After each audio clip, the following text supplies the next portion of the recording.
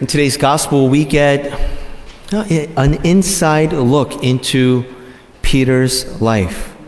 We see the kind of man he was, a charitable man who's taking care of his mother-in-law, taking care of one's mother or father-in-law. It's no small task.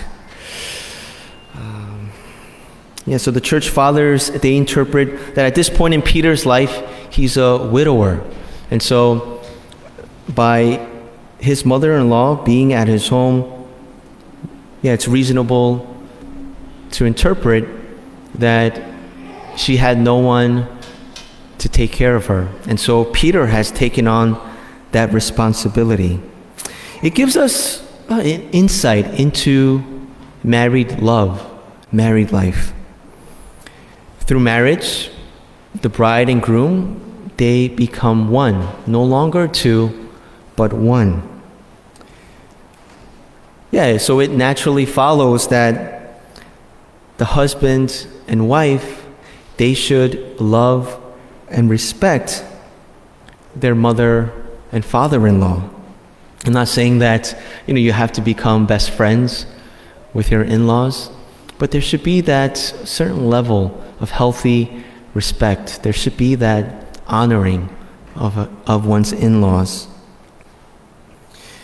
This is what I thought was an interesting observation that came to me. I think there's a connection, right? A link between a healthy, happy, holy marriage and the relationship the spouses have with their in-laws. I think it speaks volumes about a person when you see him or her show great love to a mother or father-in-law. I've always found it to be inspiring and a great witness to Christian love. We also see in today's gospel that the healing of Peter's mother-in-law, it involves physical, personal touch from our blessed Lord, right? We're told that he grasps her hand and then the fever leaves her. This is a small yet important detail. It went against social norms, right, for a man to interact with a woman who was not his relative. 2,000 years ago in the first century Jewish context. And it shows us disciples that we can't allow our lives to be governed primarily by the expectations of society, culture, and other people. Rather, our lives should be governed by God's laws, his law of love. Also, it's no wonder that the sacrament of the anointing of the sick, it involves physical contact from Jesus. The priest, he's just standing in the place of Jesus, the eternal high priest. So in the anointing of the sick, there's essential part, where the priest takes holy oil and he anoints the forehead and the palms of the sick person. And also, right before that, if appropriate, the priest will pray over the sick person. He'll lay his hands on the sick person's head.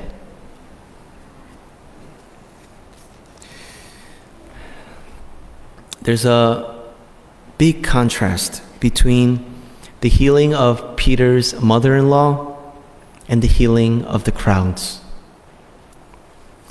We see that Peter's mother-in-law, after she receives the gift of healing, she serves.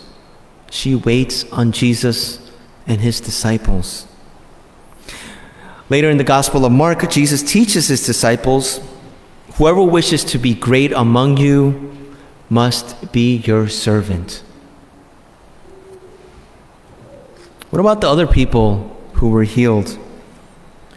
We're not told that they used their gift of healing to serve God. Rather, the interpretation is that they took their gifts and they went home. The crowds seek Jesus only when they needed something from him, without wanting an authentic relationship with him and to be in his service. The disciples told Jesus, "Everyone is looking for you." The implication is that they wanted to keep Jesus in their town to work more miracles.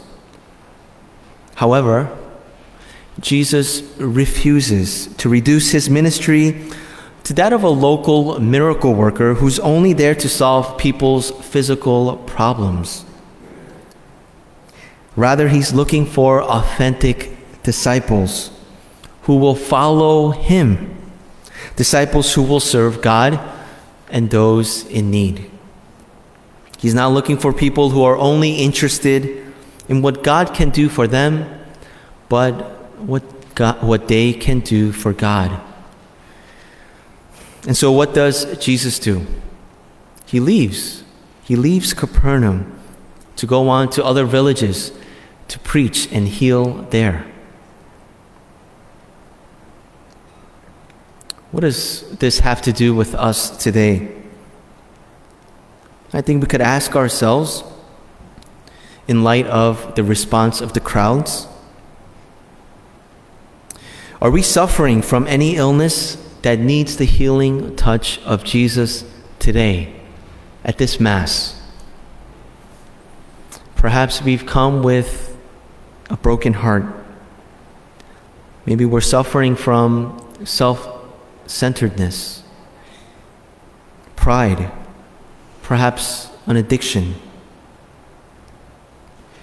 Here's a litmus test on how we're doing as disciples. During this pandemic, surely there's no shortage of people who need our help, people in need. Ask ourselves, how have we helped those in need? Have I used my gifts to serve others?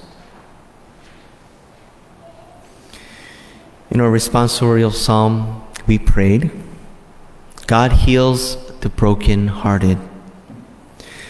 Jesus brings comfort to people who are ill, who are suffering. It's no coincidence that the scene today takes place in the town of Capernaum. Capernaum, which means town of comfort. As we receive Holy Communion today, as we receive the Eucharist, let's invite Christ into our homes, our lives, and allow him to personally and physically touch and heal us. Right? Just like Peter's mother-in-law in today's gospel, through the Eucharist, through his body, there's no lack of physical touch.